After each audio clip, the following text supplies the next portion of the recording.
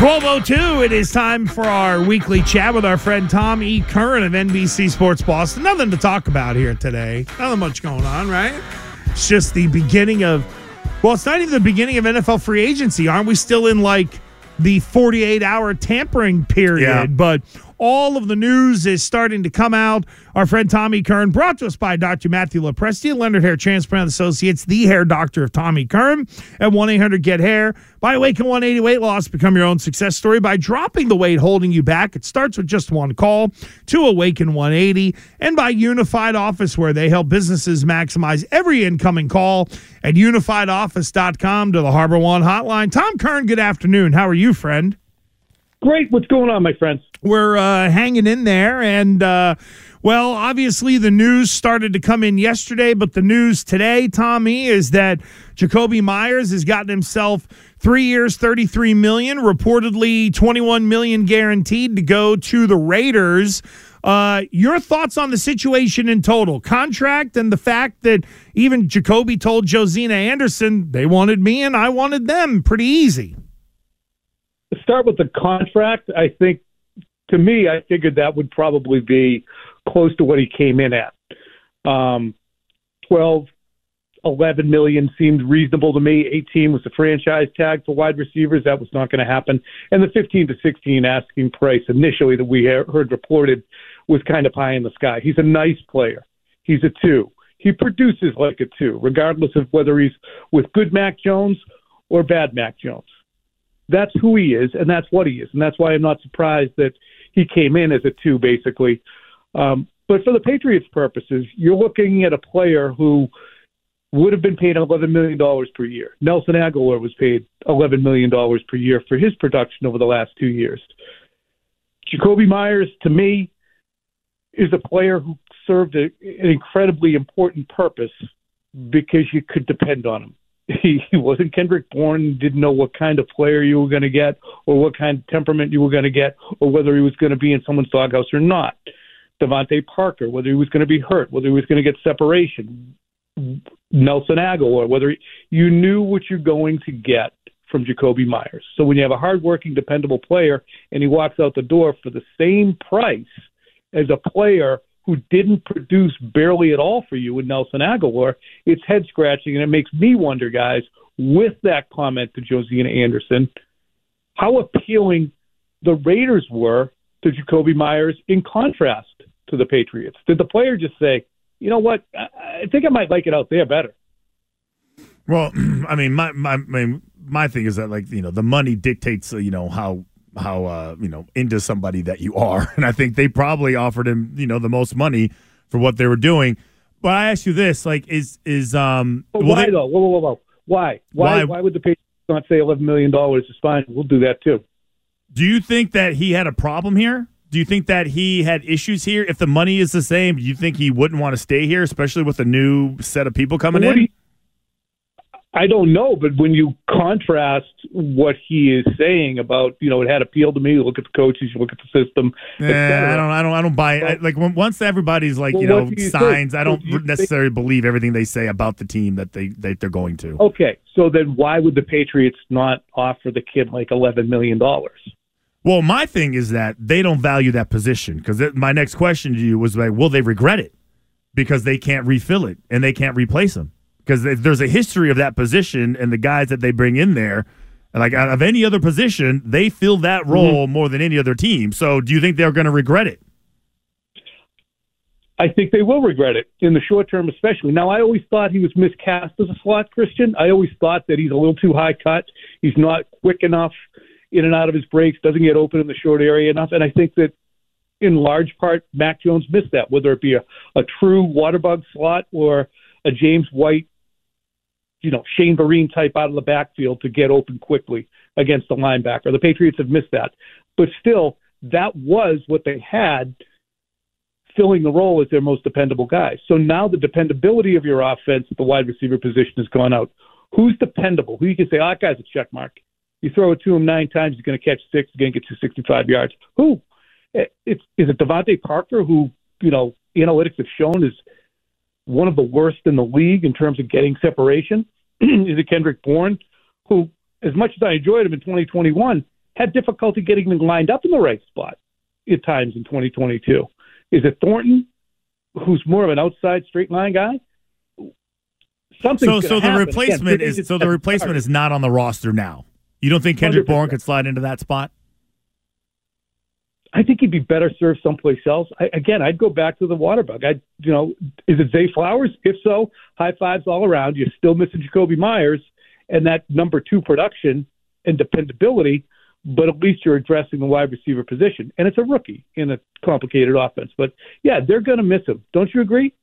No, I don't think they were going to miss him. I think you might miss a little bit of the dependability, but I think at the end of the day, the numbers are still going to be relatively close. And Tommy, when Fauria and I were talking about this, I think Bill Belichick looks at it. If Jakobi Meyers is going to give this team 75 catches for 900 yards and say 5 touchdowns at $11 million, but they can cobble together 55 catches for 650 yards and 2 touchdowns at $2 million. I think we know what way, or even $4 million, or half of that money, whatever it would be. I think we kind of know the way they would go with it. And I am sort of buying into Christian's point a little bit in that just like corner, like if they went into the 3rd day of the draft and they were like, yeah, we're going to find a corner, you'd actually believe them because they've done it before.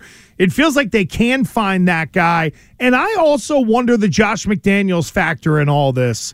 Like last year could not have been comfortable for anybody in that Patriots offense. And might this be the first time that a player has run to McDaniels the way like a fired coach runs to Belichick? Come back to daddy.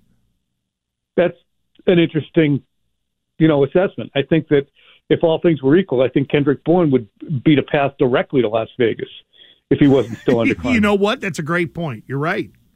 But the other point is, your point's right. Yeah, you can cobble it together and get, as you said, basically Jakobi Meyers' production for $2 million. I mean, he just played 4 seasons here and had 235 catches for $6 million. $6 million over 4 years. Yeah, we can go find another Jakobi Meyers. Meanwhile, you're doing that. You're also pissing down your leg by paying $11 million a year to Nelson Aguilar. $27 million in real money over 2 years to Jonnu Smith, $10 million to Isaiah Wynn. At some point, Robert Kraft is going to run his fingers through his. That's why Aguilar won't be back. And that's why Jonnu's out of here. Are you surprised they traded and actually went through with getting rid of Jonnu Smith? No, and I have absolutely zero problem with cutting their losses. Yeah, they screwed up. As Jim Calhoun famously said in that press conference about Emeka Okafor, I bleeped up. So, you remember that. Oh, I do. Same with Ryan Gomes as well, but we can compare Ryan Calhoun Gomes, quotes another time. Excuse me. It was Ryan Gomes. But, okay, so you did. And you cut your losses. Big deal. Nothing ventured, nothing gained. Hunter Henry's fine. Judon's terrific. Jalen Mills has his ups and downs. Bourne's okay when he's not in the doghouse. You did fine in 2021. It's okay to cut your losses, but you also have to look at, to me, if this was a franchise built on value and a number 2 wide receiver who produces for you will, over the course of 7 years, if you match that Raiders contract, 7 years you're going to pay him $40 million for that level of production because he's already made 6, add on the 33. You're at $40 million for 7 years of Jakobi Meyers. Again, it's pretty good money for a guy who's not that fast. Sorry, though, he produces. I just find it interesting. And Tom, and we're talking to Tommy Curran, and Tom, that's why, the quickness and all that stuff, to me, is irrelevant. It doesn't matter. Like, the guy, that connection between the quarterback and the speed doesn't matter as long as you guys share the same brain of where you're supposed to go and the anticipation with it. So I thought he made up for it with his lack of speed.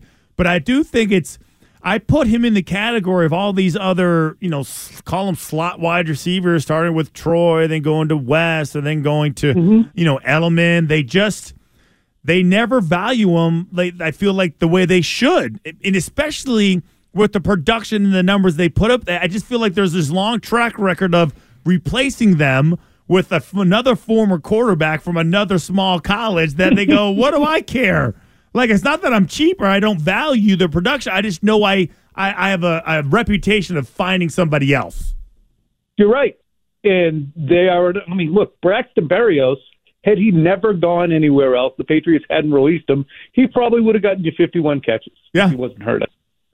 You know, and hell, Braxton Berrios is still out there. If the Patriots bring in Braxton Berrios for, you know, a can of Pringles and $3 million, they're probably going to get the same production. And maybe that's what their plan is. But I do think that juxtaposing the monies they spend on players and miss and not anteing up for the ones that they do bears some investigation. Look, it's a lot of money for a guy who's merely nice, Jakobi Meyers. But you knew the quarterback liked him. He had usefulness in your offense. He was hardworking, dependable, and you'd already gotten him and developed him here. So if you're looking for leadership as Devin McCourty goes out and you're looking for leadership on your offense, he seemed like a fairly good standard bearer to me. Tom Curran, you mentioned Devin McCourty. He is out. He's retired. How do you go about filling that spot? Are you moving Jalen Mills? Are you leaving Jalen Mills and looking at safety elsewhere? How do you kind of look at the whole 30,000-foot view of the construct of the defensive backs? Yeah, they need corners right now. I think that I'd love to see them re-sign Jabril Peppers, who was a very good down in the box safety for them in the 60% of the plays that he played. I liked him. I liked his physicality. Duggar is obviously a borderline Pro Bowl player on the rise. He should be restructured and extended because he's up after this year. And Adrian Phillips is still a good player. But I think if you slid, for instance, Jonathan Jones over to that area and started to groom him perhaps as a sideline-to-sideline answer, that's something Phil Perry said he's been hearing is a possibility, or Jalen Mills. To me, I kind of like Jonathan Jones back there. He's got the speed that McCourty had. He's got the instincts. He's gotten banged up in the slot, but he'd be less in harm's way out there. But I still think the Patriots need a corner with some tall dimensions as well, because they have a lot of guys who are 6 feet and under.